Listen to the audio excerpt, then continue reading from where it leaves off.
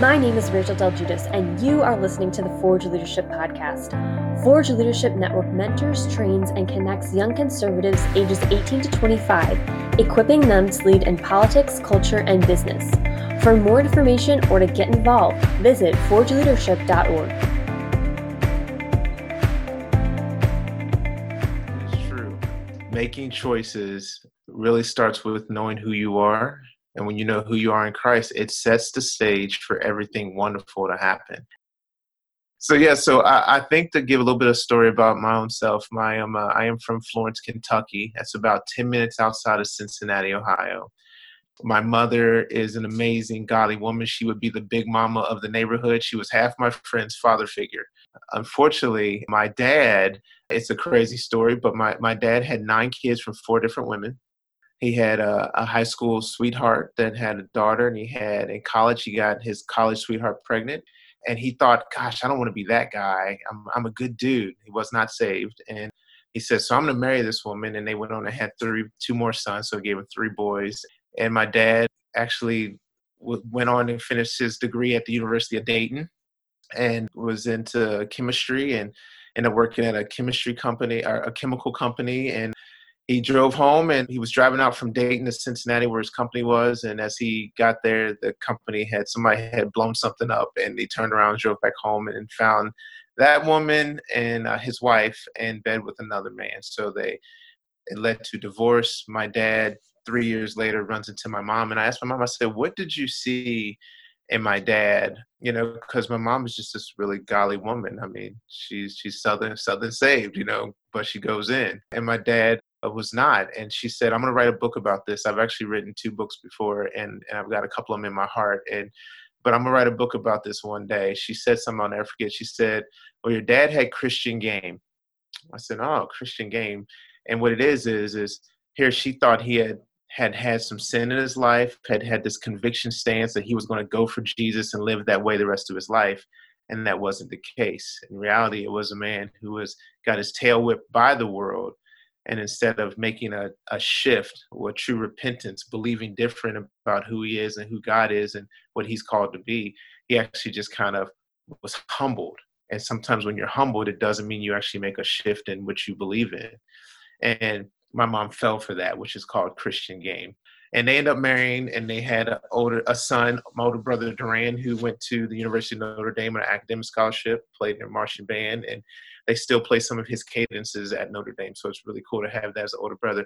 And then they had the youngest and best looking son. I mean, everybody's got their own roles, play yours, I'll play mine, but that's the role I had. So I'm actually child number 7, a decade later. My dad has some more kids, but my dad and my mom's relationship really has some things that created some childhood wounds, but it also created some really good things in me, where I saw my mom be one that's going to give. She was always one that was going to give. I've seen her give her last $200, and even our lights going out in our apartment complex that we grew up. We lived in a 2-bedroom apartment. And so I always thought to myself, I'm going to be a giver. My mom used to always laugh. She'd say, Sean, I always see if you got $10, your boys are going to eat a Little Caesars. I know you're going to get enough pizza for everybody.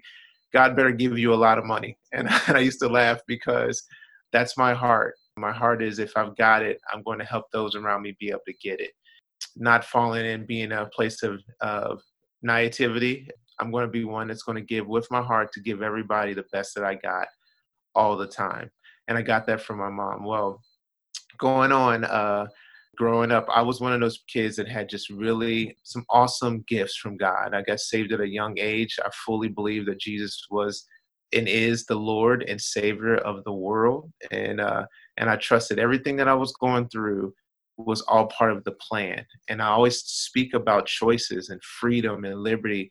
True dominion has to have a choice. True love has to have choice. You don't have dominion unless you have a choice of good or bad. And I explain to people all the time about when folks ask the question, well, why did God even make the tree of good and of knowledge of good and evil? Why did Eve have to make that? I'm like, look, God wanted a race that would truly love him for their own self. They could truly choose. And if you don't have choice of right or wrong, life or death, blessings or curses, then you don't have love and you don't make a choice. God gave us dominion to do that. And so one of the reasons I like talking to young people and to y'all's group is because you guys are people on the brink of just great decisions being made. You guys could choose to come together. You could choose to honor God with your life. You could choose who you're marrying. You could choose how you're going to handle marriage, how you're going to handle child raising. You're at the point of so many decisions that really could cause ripple effects for generations to come.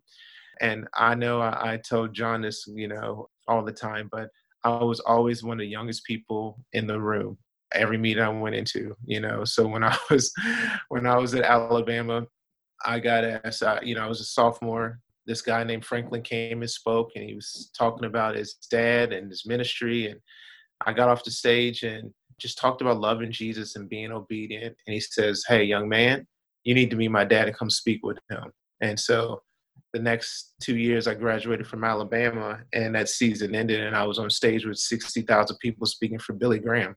And I was like, what? Where am I? And I was telling the same message. I'm going to love people hard, and I'm going to go hard for Jesus, but I'm going to allow people to have freedom to make choices and be who God's called them to be. And it's a powerful thing. And you don't have to force it on anybody. You don't have to manipulate anything. God's word is so powerful. If you just walk in it, it changes lives.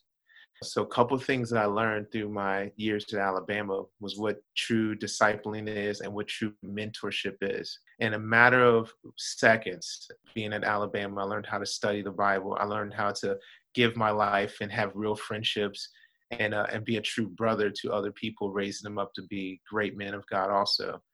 And I did a little stint with some FCA camps. And by the time I got to the pros, I was taking 10 kids a year, or actually 50 kids from 10 different states to FCA camps to teach them the process of mentoring and showing them, hey, you actually can disciple somebody for a week. And the whole goal is really to disciple somebody locally and be in their face and be in their grill for a good season. And the difference between discipling and mentoring is really mentoring is you're not face to face, you're just kind of teaching or coaching, but discipling, you get in their grill. So that was one of the cool things I got to do with being with John was, so we had 2 and some change years where we were always together and got to watch him and Missy grow as a young couple. It's just fun. It's fun actually pulling family together, because when Jesus says, who is my mother, my brother, my sister, those who do the will of God, we all have wonderful opportunities to go teach that, to go teach the older people how to be great examples. I know Paul told Timothy, don't let somebody talk down to you because you're young, but be the one that sets the example. And so there's been many rooms that I've walked into where I got to go set the stage, and it's still there. One of the organizations I work for now, I'm a consultant for. I'm the sports ambassador of their group. It's kind of funny because here you have 60, 70-year-old, some of the biggest businessmen and women and philanthropic leaders in the world, especially in our country. And I'm challenging them on their faith and asking them, well, okay, what are you going to do with $100 million? At the end of the day, we're all going to die. What are we going to do with it? What are you going to do with your time? What are you going to do with your talents? What are you going to do with your treasures? Are you going to really use it for the kingdom? Or do you think that your best efforts really move the needle? Does it move the needle for generations? It's a wonderful thing and a wonderful position I have, because I always feel like the best thing we can do is challenge upward and pouring downward. And so I get to go challenge people in both directions. And I remember one of the greatest things that I could do and get is be challenged, is to pour into people that are younger or even immature in their faith compared to where I am. And that journey has been wonderful. As my time from my high school, I went to Boone County High School. It is named after Daniel Boone. Don't judge me. But I did go to Boone County High School, and I went from there to the University of Alabama, and it was just a wonderful experience. I went to Seattle and played with the Seahawks, and anybody that loves little sports, just little history. They were 25 years and only had three winning seasons when I got there. And in my 8 years there, we went to playoffs 5 years in a row, winning Division for them, being in the first Super Bowl for them. And it was just funny to change that organization around. And it was a great honor to be a part of changing their culture. Some people have said that about me. I'm a culture changer. And that's my challenge, is that what do the people say about you all? Are you culture changers? We bring in some great free agents. They would come in from other teams. They'd say, man, it's so like peaceful in y'all's locker room. I mean, like, you see Bibles laid out, you see people talking about Jesus, people talking about marriage, just unashamed. You have unsaved people, people are atheists, just no conservativeness at all. Y'all know what I'm talking about, and we would just have like the realest raw dog conversations just about life. And I'm not trying to challenge, or I'm not trying to make you believe anything, but I can lovingly tell you where I stand and actually let you see fruit of that. And it would always be amazing, the conversations and where people's hearts would go. And so here I played all the way till from 22 to 32, and I'm 42 now. And if I told y'all once, I could tell you 50 times how many guys have called me. Oh, SA, you won't believe, man, I'm saved. Or SA, man, remember that girl you told me I should marry? I married her. I'm faithful. I put down the drugs or the drinking. What did I really do? I just really shared Jesus with them. And I just told them I was going to love them till the end. And I was also going to let them have the freedom to choose, and actually look them dead in the eye and say, hey, you're better than that. And actually, the truth is God's called you to something greater, but you get to choose that. I'm going to be here no matter what. And those healthy challenges, but big cushy hugs, is what society really needs. And it's been awesome. And so one thing I am really the most excited and proud of when it came to sports was that when people look back, my locker room in Seattle, and once again, looked just like my locker room in Alabama, which looked just like my locker room in high school. The only difference is the older I got, the more mature I got in how to love, and the more bolder I got in how to be bold. And all of them turned into winning programs. I mean, Alabama was already winning, but they were in a tough situation when I got there, and we just kept on winning, and it was really, really sweet.